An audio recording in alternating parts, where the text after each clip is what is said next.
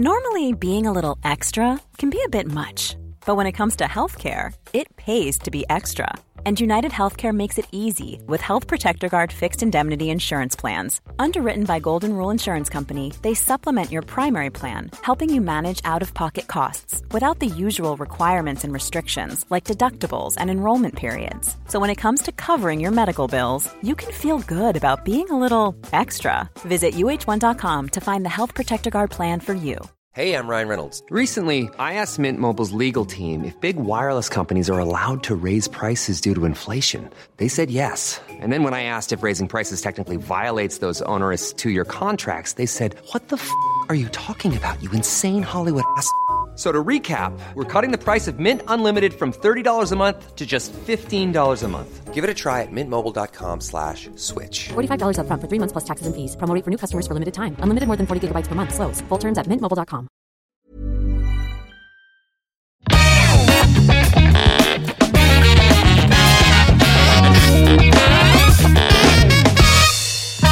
Punchline with Alex Calleja is brought to you by Podcast Network Asia and Podmetrics.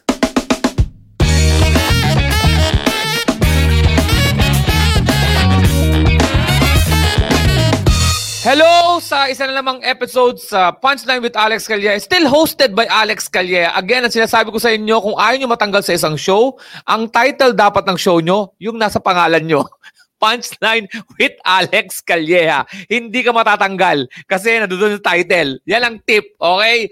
Pero ngayon masaya ako dahil alam niyo naman ang Punchline with Alex Calleja, lagi namin giniguess yung mga, of course, merong touch of comedy at isa na namang comedian ang aking guest ngayon. And this time, isang napakaganda, napaka-sexy at nakakatawang komedyante na talaga namang pagka nakakasama ko sa mga events, siguradong masaya ang show na yun. Let's all welcome the one and only Giselle Sanchez. Hi, Alex! How are you? Guess what? Beauty queen na ako. Hindi na ako comedian. Joke. Alam mo, Giselle, ang kaibahan ng show na to, I don't research kung sino ang guest ko. So wala talaga akong kalam-alam. Sabay-sabay kaming natututo. Nagugulat ng mga listeners. No, it's okay. Kahit na trending ako for 1 month. Hindi mo alam. But it's okay. Alam ko yung trending ka lang sa comedy. Oo, yes. Alam ko ka, pero hindi ko naman kasi alam yung extent nung, kasi minsan di ba parang yung pagsali mo, sige, gusto ko lang ma-experience.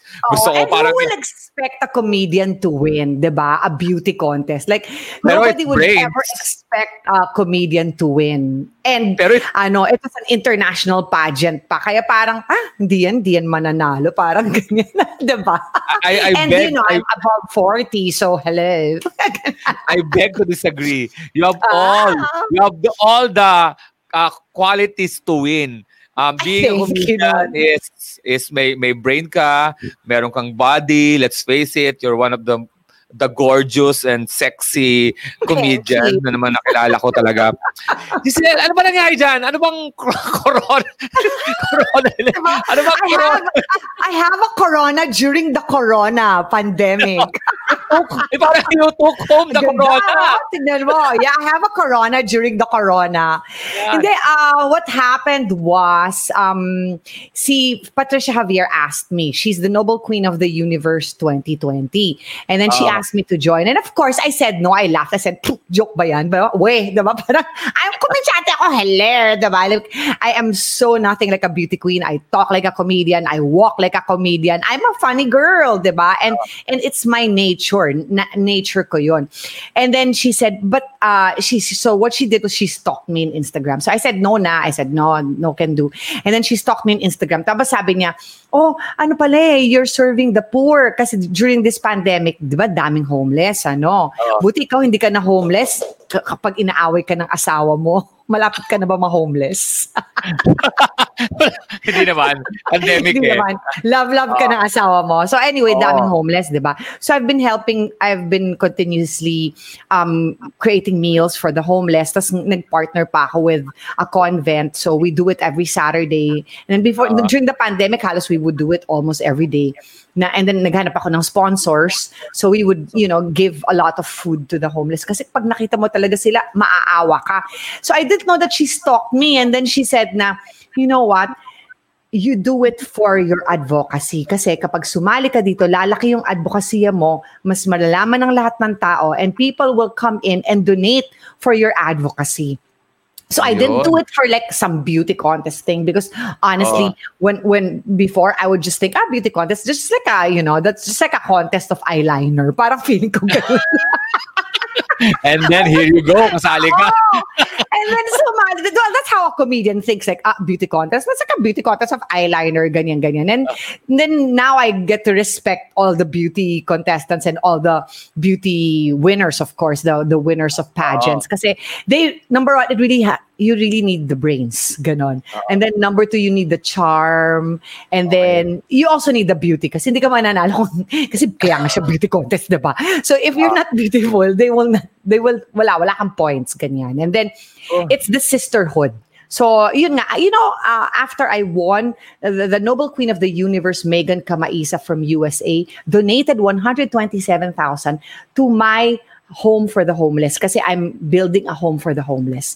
So ganoon, ang daming nakuha, in fairness. So kung gusto mo ng racket, Alex, sumali ka sa Beauty Mr. Maginoo. Mr. Maginoo, palakihan ng betlog. Sandali. Beauty queen ka na. Giselle, beauty queen. Pala. So sorry. Walang betlog. I was going to the very formal. To the formal I actually told the franchise, please don't dethrone me. Hindi pa ako sanay. You gotta give me 3 months to settle in and realize that I have to be noble. Sandali. Ano ba ito? Are these for married women? Women this is, for married women or divorcees or single moms. Ganun. Basta may anak. But basta may anak. Yeah, basta may anak. No, pwedeng married without a child. Basta married. Or single women. Ganyan. Pero pero Giselle, married ka with kids. Malaki na yung anak mo. Ang ganda ng anak mo rin. 17. Tapos pinuwi mo, nanalo ka, beating a lot of single, may mga iba dyan, married pero hindi nagkaanak. You know naman, let's face it, ang pag-anak talaga will do something sa body mo. May mga diba? May lalaki, may lalaw. Diba?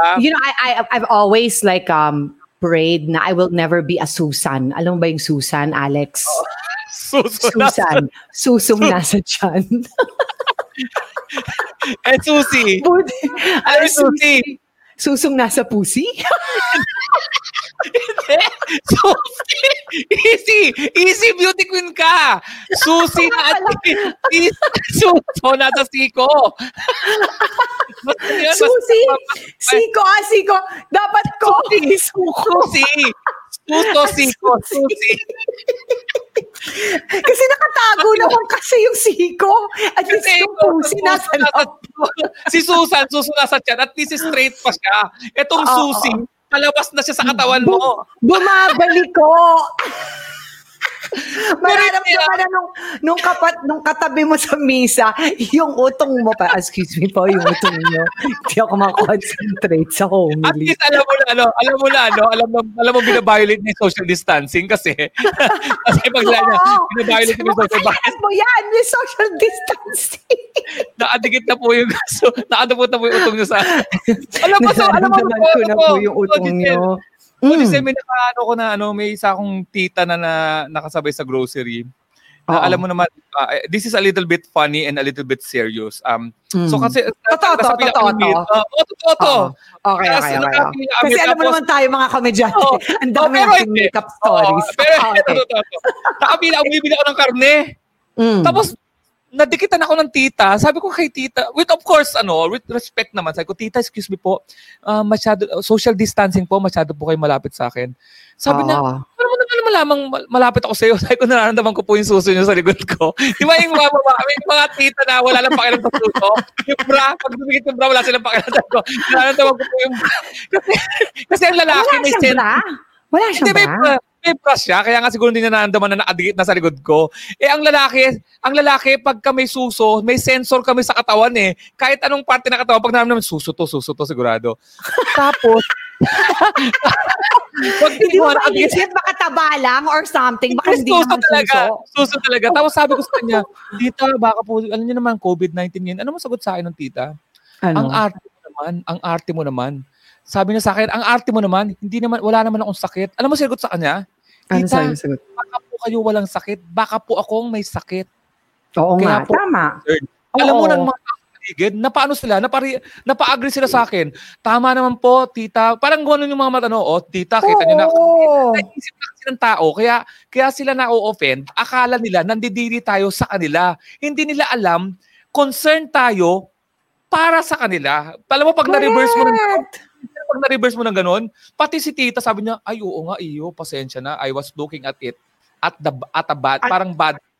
Di ba? Sabi ko, tita, kasi sometimes people just concentrate on themselves too much. Diba? Kaya ganon. Oo. Nasagot ko siya ng, tita, no, hindi ko iniisip na meron kayo. Ang iniisip ko, baka meron ako. Layurin ko eh. Alex, ang tanong ko, tinayuan ka ba nung naramdaman mo? No, simula. Kasi may paggalag ako. May age bracket na. Ano? Teka lang, ang tanong ko is, tinayuan ka ba? Simula. May tayo. Ka? Oo, kasi hindi ko alam kung anong suso, kung sino may ayaw na suso eh. Pagtingin kong medyo may edad na, nagrespeto na yung ethics ko. Okay, so, it means that when physical, this is because this is new to me for men, no? So ang men pala, pag naka-sense kayo ng, let's say, ganyan nga, like a private part touching your bodies, you immediately get an erection. That's like an immediate physiological response. Hindi siya totally erect, ha? Hindi siya totally erect. Pero medyo gumalaw. Parang gumanon. Oo, parang gumanon, hindi siya kagad. So, gano'n ba na lalaki? Oo, katulad ko pag alimbawa, of course, porn is a very obvious, magtatayuan ka. Pero minsan, ang physical touch sa lalaki, like we're just cuddling. Hindi to sex, hindi to leading sa sex. Isang physical manifestation na I'm enjoying cuddling, I'm enjoying our companionship, is merong erection ng konti. Kasi it's a sensation. It doesn't mean it will lead to sex.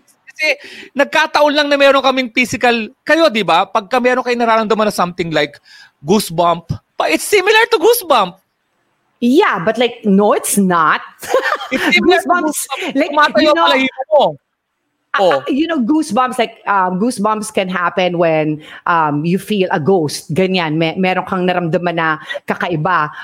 Pwede na kayo mag-goosebumps. Kayo ba pag nakaramdam kayo ng interdimensional creature o mga ghost or kapre, tumatay yung titi nyo, hindi naman, diba? Pag ibig sabihin ng physical touch lagi, pag na-touch kami, there's a movement ng sex organ to signify na we're appreciating it. It doesn't mean laging libo. So meron palang ganon. So guys are really that sensitive that when a private part, let's say, our boobs touch your bodies or something like that, you can actually have an erection.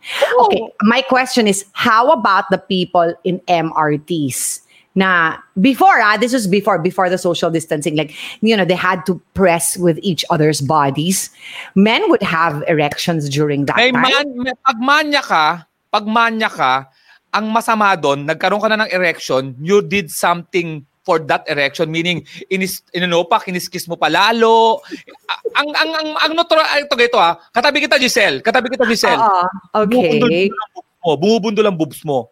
Sa normal na tao, gagalaw ng konti ang ethics ko, pero I will not do anything to parang you even have to fight it kasi mamaya maramdaman pa namin yan. That's so disgusting for us, diba? Pag ganon, ang mangyayari sa'yo, dapat you have to avoid it para mawala na yung mawala na yung... So what do you think off when you, so that your penis has to go down.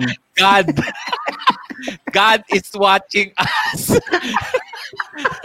I actually thought you were going to think of like dog shit or Lola. kulabot. Hindi, yun nga, yung si Lola nga, going back to the Lola, sinabi ko na sa tita, Lola siya. When I felt it, ang initial reaction ko, uy, boobs, pagtingin ko, Lola, nag-bow down na. Pero ang point ko doon is... Di ba kung Lola, parang wala ng boobs yan? Dapat, sa may mga Lola nga sa puwet mo? Pag may nag-Lola, nag-bra ang Lola, talagang push galore, magic di ba? Yung magic bra talaga. Hindi magic bra, talagang it's hindi nga siya magic eh. Ano nga siya eh. Yung talagang anyway, push up, magic bra tawag doon. Miracle bra na nga ang tawag ko doon eh, sa miracle bra. Grabe, wala pa tayo pinag-uusapan. Ang dami na natin pinag-usapan, di ba? Congratulations. Congratulations for winning international, whatever. Pero, after this, I'll be dethroned na. Hindi, kung tayo mga hindi nakakita, I'm going to use this. Alam mo, Giselle, usually, naghahanap ako ng mga iti-teaser para doon sa podcast na to. Sa tingin ko, mahihirapan ako kung anong iti-teaser ko sa sobrang dami. Kasi kaya may video. Pero, Giselle is very beautiful right now. Gold crown. And with a star. Alam mo, isa pa lang kamukha mo, yung sa Charlie's Angel. Tama. Si Lucy Liu. Lucy Liu. Oh my God. Giselle. Lucy Liu. Grabe. Ang dami sabi nila, kamukha ko si Cher. Heart. Heart ka pa ngayon. Oo, may heart. My heart. Tapos may Cher. Sabi ko, okay, I accept Cher when she was young. Huwag niyo akong bibigyan ng Cher when she's like 125 years old, diba? But she's still pretty, Ganon. Oh, yan. Cher, heart, ano pa ba? Dami niyan eh. Dami. Lucy Liu. Nakukuha ko rin yan. Lucy Liu. Ganyan. Dami. Alam mo, anong kaiba na, ito, going back to being a comedian, no? Of course, congratulations dyan sa isa na namang, ano man tawag dyan, feather ba yan? Feather to your... feather in my hat or a crown on my head. Anong school mo? Di ba UP ka? Yes, I'm from UP. Kasi yes. UP ano? UP magna cum laude. Hindi na halata. Magna cum laude ka. And, yan. So, ito sa mga hindi nakakalam, UP si Giselle, she's beautiful. Tapos, may tanong ako, Giselle, bilang komedyante, no? Kasi sa mga lalaki, funny is the new pogi. Wow, yes. Ang babae ba, ganon din ang dating, pag funny ang babae, malakas din ang appeal sa lalaki, o it becomes the other way around, it becomes a hindrance? It depends, because there are some men just that think with their balls. So when men think with their penises, funny is not good for them. Oo, parang ganyan. But for men who are very cerebral, they like funny women kasi funny also equates to intelligent. So they can banter with the funny. Because what I do not know any funny woman that is not intelligent. All the funny women I know, name me any funny woman, sasabihin ko, yeah, she's intelligent. Una-una, she can come up with jokes, diba? She can come up with punchlines. She's very endearing to be with. She's very charming. That's how women are. But then also women that are funny also tend to change the shapes of their face. Gaganunin mo, or even the body, which is very nakaka-hindi beauty queen, diba? Parang gano'n. Yung parang when you change the shapes of your face or your body, mga gaganon-ganon ka. Then biglang okay, ang mga lalaki kasi, diba, who especially think with their penises, ano tawag nito? They don't like that. Men are talagang it's normal for men to think beautiful. Gusto nila maganda, kailangan maganda yung ano nila, perfect, ganyan. Hindi pwedeng makrumple yung paper, ganon. Ano sabi mo? Sa kailangan di nag-iisip. Ang gusto nila yung babaeng madaling mapa-agree. Babalik ako, Giselle,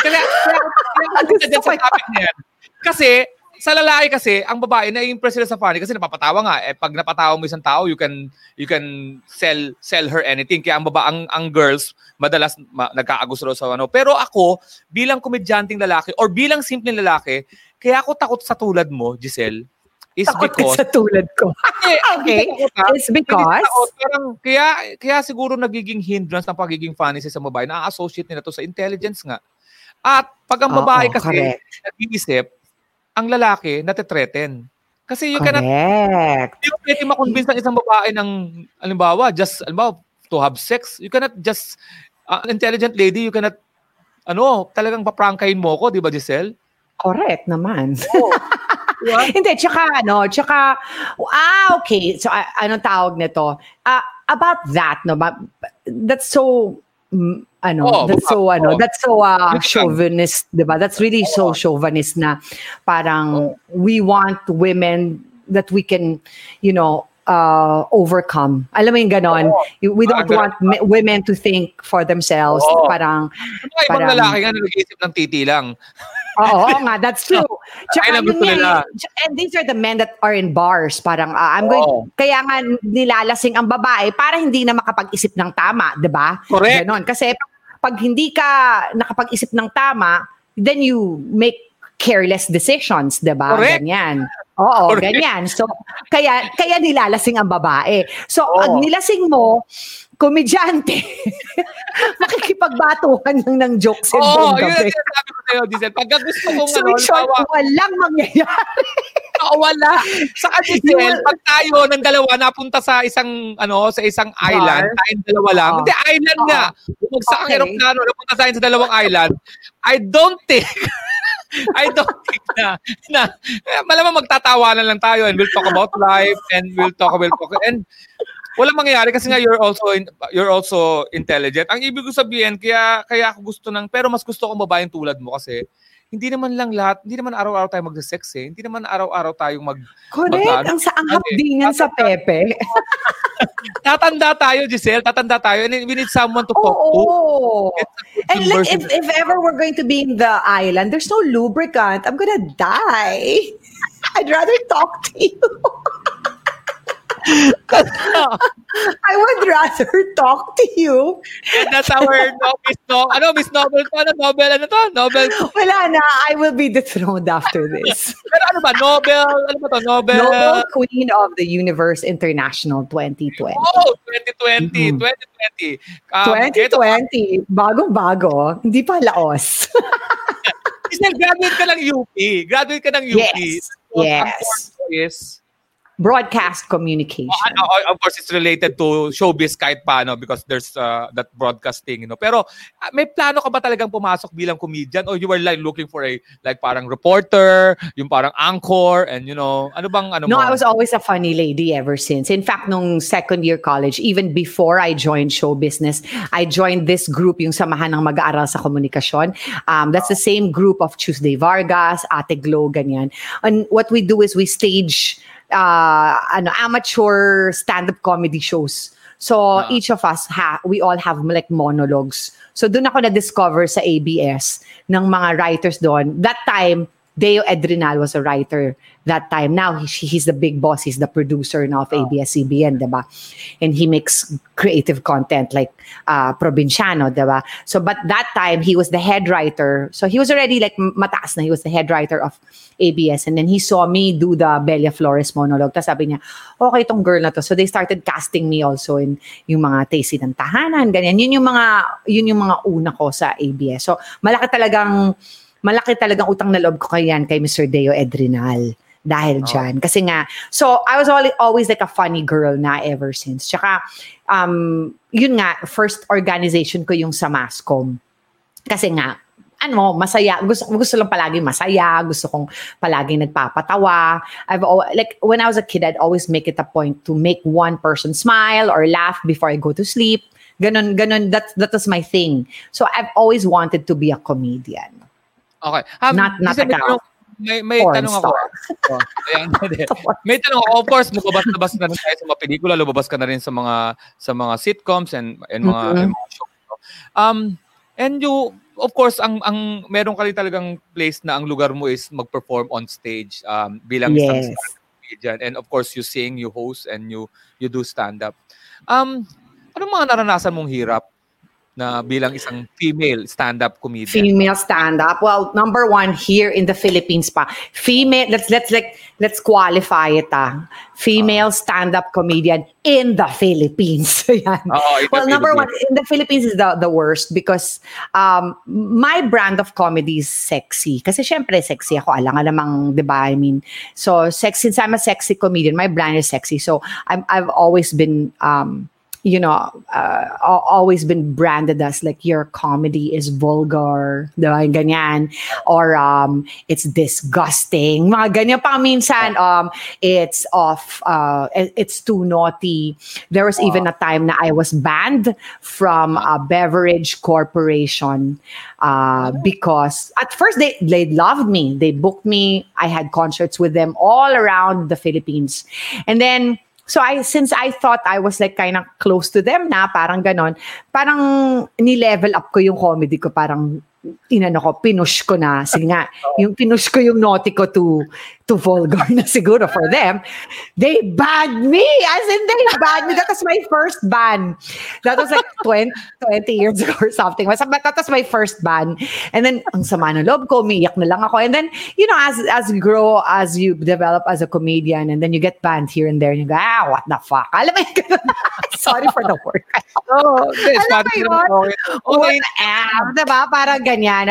Okay, I get banned again. Okay, I get banned here. I get banned there. Okay, diba? Parang ganon. Kasi parang for me naman kasi sometimes, I would rather, sige, ban mo na lang ako. Then you just, this is exactly how Rico J. Puno thought. Every time someone would go, Rico, can you tone down your jokes? And then Rico would go, kaya yung ako kinuha eh. Kasi I'm Rico J. Puno. I'm known for these kinds of jokes. So yun din iniisip ko, parang kaya nyo nga ako nakuha. Because, I'm known for these kinds of jokes. But then, I was not Rico Puno. I was not as popular like Rico Puno. So what happened was, I settled. So I settled whenever corporations would get me and they say, Giselle, can you tone down? I would say yes. And then, yun nga yung, di ba, remember, I even sent you this script. And then talagang, nilinis ko pa yun. Tapos nilinis pa nila. So, pumapayag na ako sa ganon because I'm hungry. I need to feed my children. Pero so ganon. I because of that, as a female comedian in the Philippines, I choose to settle. I choose to follow the norm. I choose not to use the word F-U-C-K, ganyan. I would just spell it out, okay? I would choose that. That in America, they would say that everywhere, diba? Ganyan, talagang kahit naglalakad ka nga sa streets, talagang, diba, yung mga matatanda doon sa New York, excuse the fucking way, diba? Gaganon sila, diba? Para ganon. That's normal for them. Here, you say that word, you're not noble. Okay. You use that F word, you're the worst person on earth na here in the Philippines. Diba? Parang ganyan. That's how it is. Diba? You use, I know another comedian na she's really, really good. And she's also a great singer.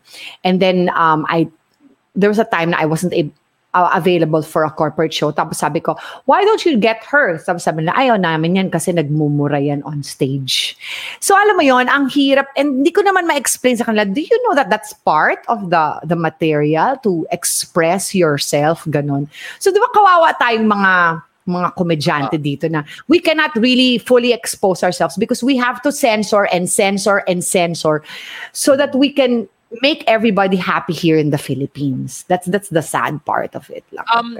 Medyo dun sa censor, of course, sa corporate events, medyo that's a different story kasi of course, they're a client, di ba? So, pero in general, I agree with you in terms of, alam ba sa bar, di ba? It's an open to the public and you pay.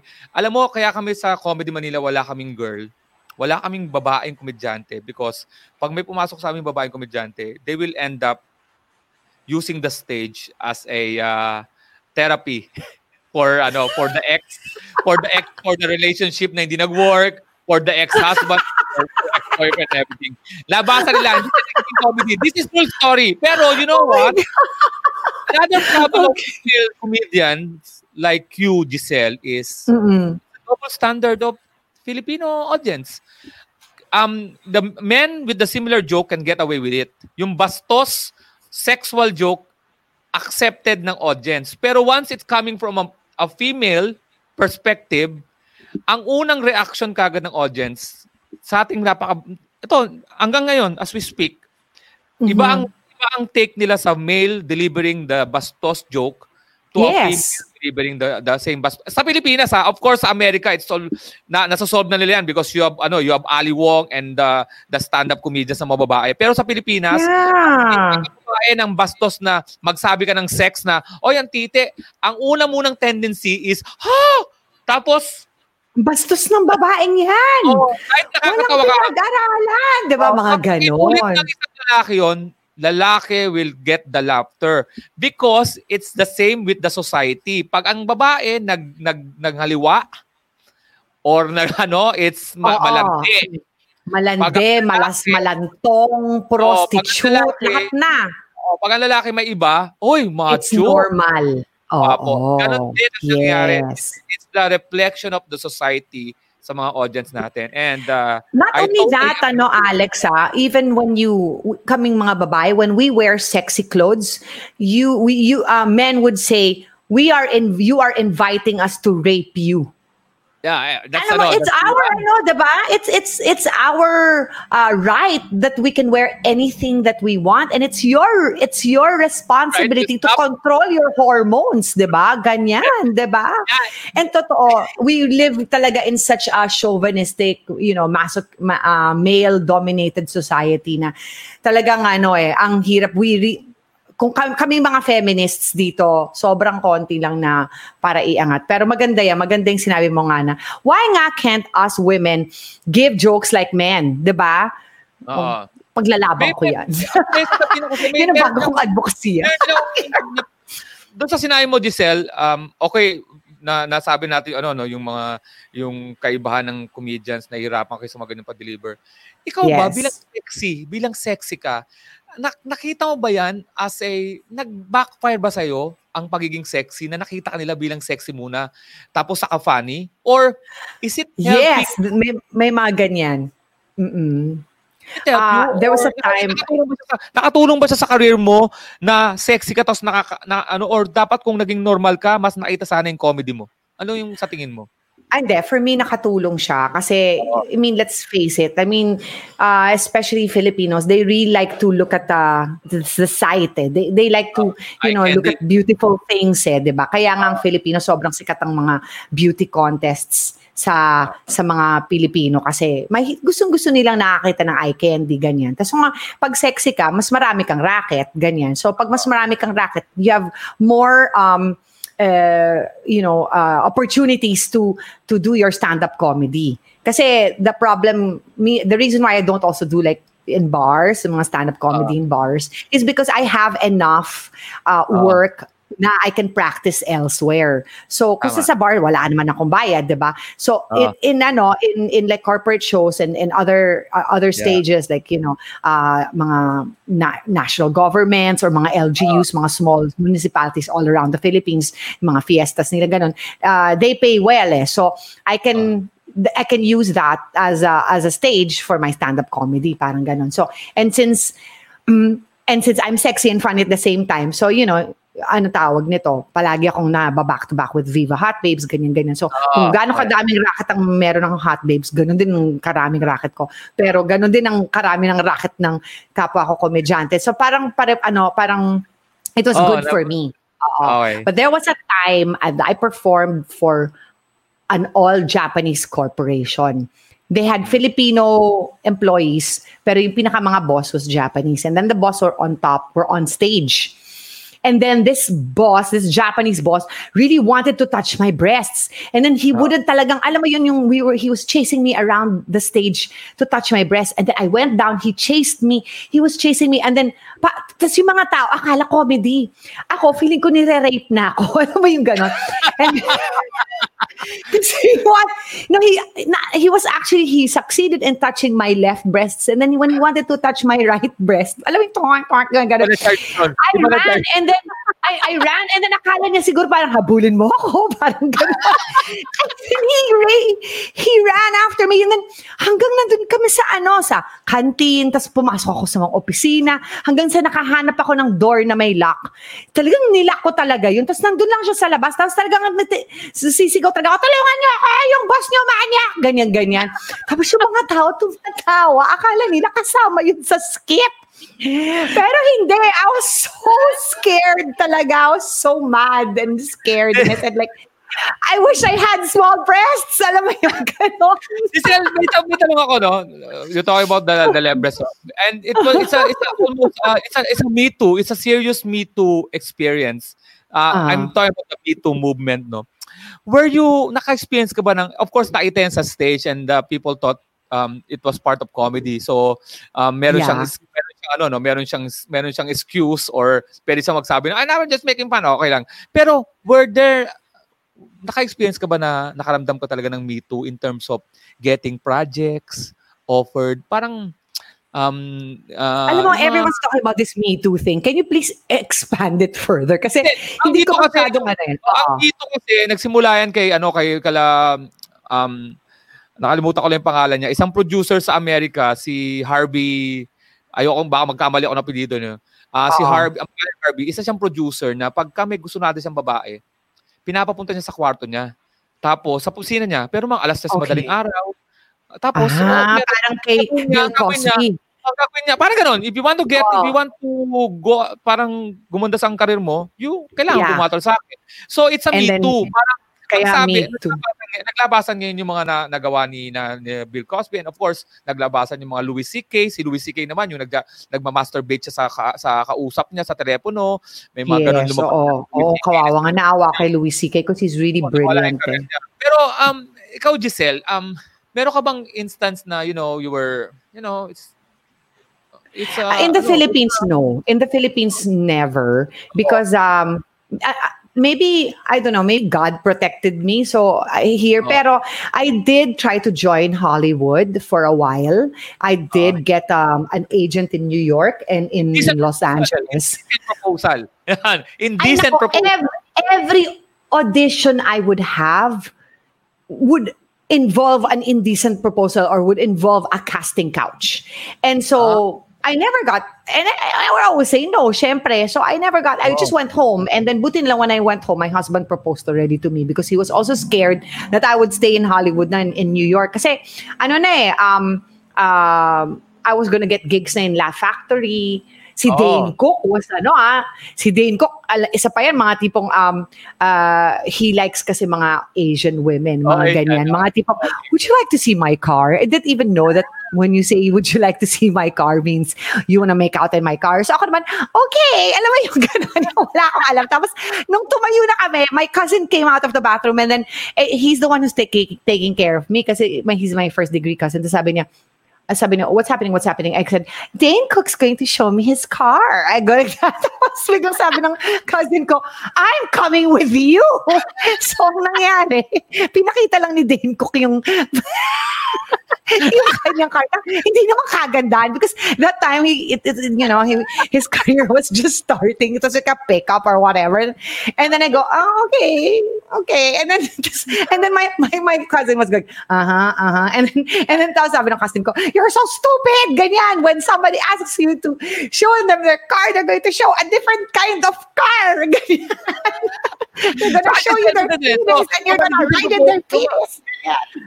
From an indecent proposal, you went home and you got a proposal from your husband now, tama ba? Yes, a real proposal. So I did not succeed in Hollywood because it was really indecent proposals left and right. And I was really juicy back then. I mean, if you think I'm pretty now, I was so juicy. Makipot pa yung pepe ko noon.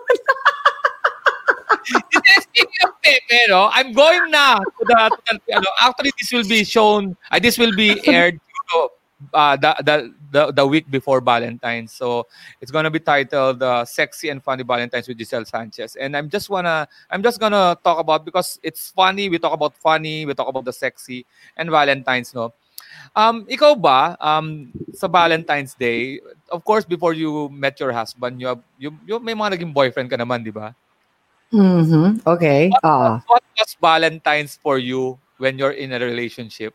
Ano bang mga na-experience Cheesy mo? yung Valentine's ko eh. Gusto ko malaman anong gano'ng cheesy. Okay, Valentine's for me is not about like sogo. Diba? Valentine's for me is not like a motel na sasakay ka ng tricycle tapos diretso ka sa motel. Ganon. Tricycle? Ay, si Mosang. Yun ang trip niya. Tuwing Valentine's Day, sumasakay siya ng jowa niya. Sumasakay sila sa tricycle. Mosang is a Filipino comedian and she will not deny this because I will kill her if she does. She would ride a tricycle and then would go to Sogo.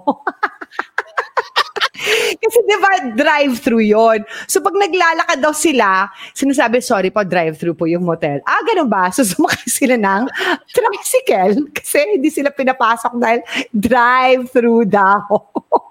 So, Giselle, magsasabi ako ng So, nung sabi mo kayo na yung pepe mo, di ba? Parang pure pakipot ang pepe mo. Yes. So, image mo talaga yan, Giselle, na sexy ka. Pero, during the course na dalaga ka pa, wala ka talagang, ibig sabihin talagang pinotektahan mo yan? Are you telling me that? Yeah, I was a virgin.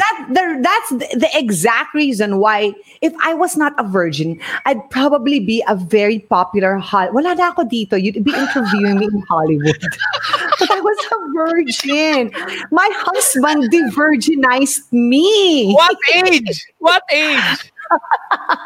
When well, not really, not really on my wedding day, before the wedding day. Pero ibig sabihin, anong mga 20 plus. 20 plus. Basta when I was in the States, I was a virgin. Siguro, and that's probably why the men get attracted. Kasi I don't know what you guys have. Like, I don't know if you have this virgin radar. Virgin, yes, I'm gonna get this girl. Parang ganon. Alam mo, to be honest, ang gusto na kita ngayon, lalo kita na gusto ngayon, you're a pure heart. You're a pure heart. You're just... Yes, and I'm so naive. Ganon. And then, I don't know if you guys have these scanners in your eyes na virgin, certified virgin. Alam mo yung ganon, makipot ang pepe, parang ganon. And then you're like, I'm gonna pounce on this girl. So, Giselle, nagka-boyfriend ka naman. I had boyfriends before, pero I met my husband kasi college. And then my boyfriends before were So, when I met my husband college, wala pa akong 18 noon. Wala pa akong 18 noon. 19 lang ako noon. Tips only.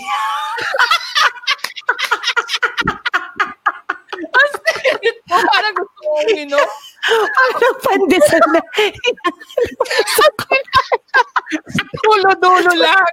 Dulo-dulo lang. Huwag isa yan.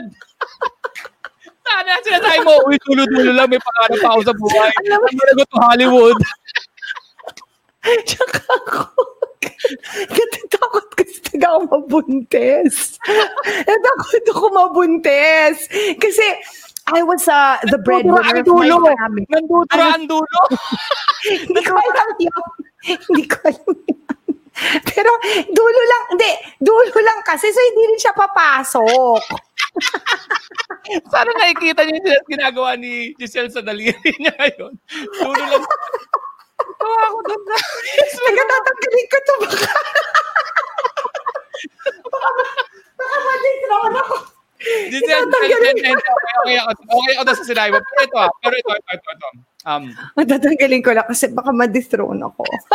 So, Valentine's, okay. Tapos yung, that's all a revelation for me. Pero, how can you have a sexy body since you were young, di ba? You're like, vital statistic. I think it's like almost glass shape na eh. Glass hour, di ba? Parang 34, 24, 36.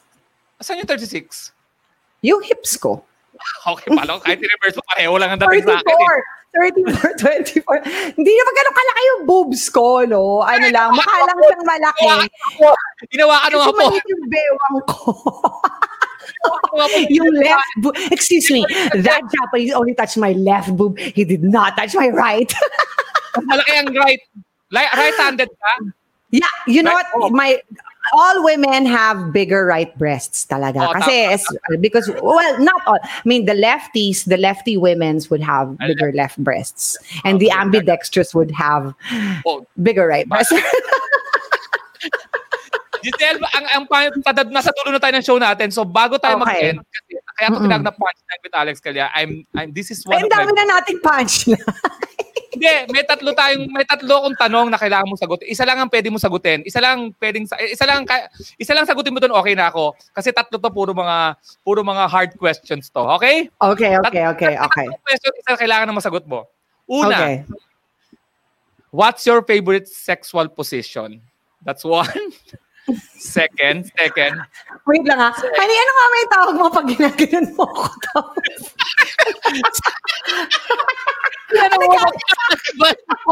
Hindi, ano yung hindi ko alam kasi anong tawag. Papa, sagutin mo ako. Ano, nagalit. Teka, yung hindi ko alam kung anong tawag dun eh. Meron pa ako second question. Second question, gusto mo sagutin to, sinong komedyante ang hindi ka natatawa? Ayan na, second. Uy, wag na kayo. I refuse to answer. Pangalawang question. Pangatlong question. Nakakatakot yan. Pangatlong question. So, ito. Do you spit or swallow? Yeah. Yeah, I don't swallow. I spit. No, number one, my husband's so nice. He will never make me swallow his cum. Okay, so that's my husband is just the best gentleman ever. Like, una, why do you ugly men, bastard men, why do you make women swallow your cum? That's just the worst thing in the world, diba? Sinagi sila, Giselle. Ikaw nga, sinasabi mo sa'yo, sa dulo lang eh. Dulo lang. That was when I was a virgin. Gusto ko malaman yung Pandesal dip. It's called pandesal dipping. So, ginagawa mo sa'yo mo, hindi mo alam yung tawag sa sexual position. Baka wheelbarrow. Hindi ko alam eh. Ano yung wheelbarrow? I-describe mo. Nasaan ka? Nakahiga ka? Ganun, diba? Parang almost nakahiga na. That's it. We end on that note. Maraming salamat, Giselle Sanchez. Thank you so much. Because of this, I will be dethroned. Hindi, ano lang pangbawi lang. Those of you who are willing to donate, donate for 5,000 pesos, we can feed 100 people now, 100 members of the homeless community. So, I do believe that even if my jokes are nasty or my tongue is sharp, as long as this is just for show, this is just for making people happy, I am for it. And if no, syempre pinagtatagol ko na yung crown ko, no? Teka lang. But if the Noble Queen, I mean, I know that the Noble Queen a limited chapter would believe na as long as I am doing my job as a Noble Queen to feed the homeless, magpatayo ng mga bahay para sa kanila, to do things that are noble, anything that comes out of my mouth during shows like these are, I think, mandated, diba? Tsaka sabi mo nga, bakit gano'n, no? I should stand up for that. Bakit pag ang lalaki nagbabastos, it's okay, they're funny. Bakit pag babae, hindi? That's women's rights. Diba? Yeah. That's women's rights. I love what you said about that, and I will fight for that. Ganyan. So I will continue to be nasty. To add to your saying, no, you know what? Sa tagal ko sa mundo na to, mas natatakot ako sa mga babaeng tahimik and who are so demure. Sila talaga ang karamihan sa kanila sa loob ang kulo. And you know what? I have great respect for ladies and women like you because yung mga pagsasalita nyo, I know it's all talk, pero pagka when it comes to, choosing the right and wrong, you know what to choose. You will not ride the tricycle going to Sogo. And you will just take dulo lang, pandesal dip lang, and that's so hard.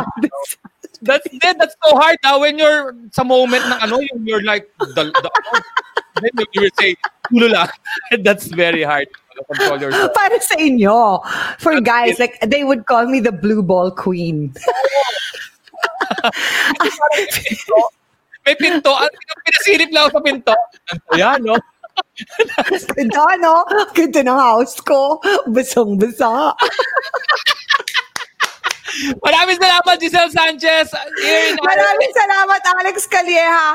Oy, mag-donate kayo. Kung natawa kayo, mag-donate kayo 5,000 pesos. Magpakain tayo ng 100 homeless. Ikaw, Alex, pag may malaki kang gig, ha? I will donate. Yay!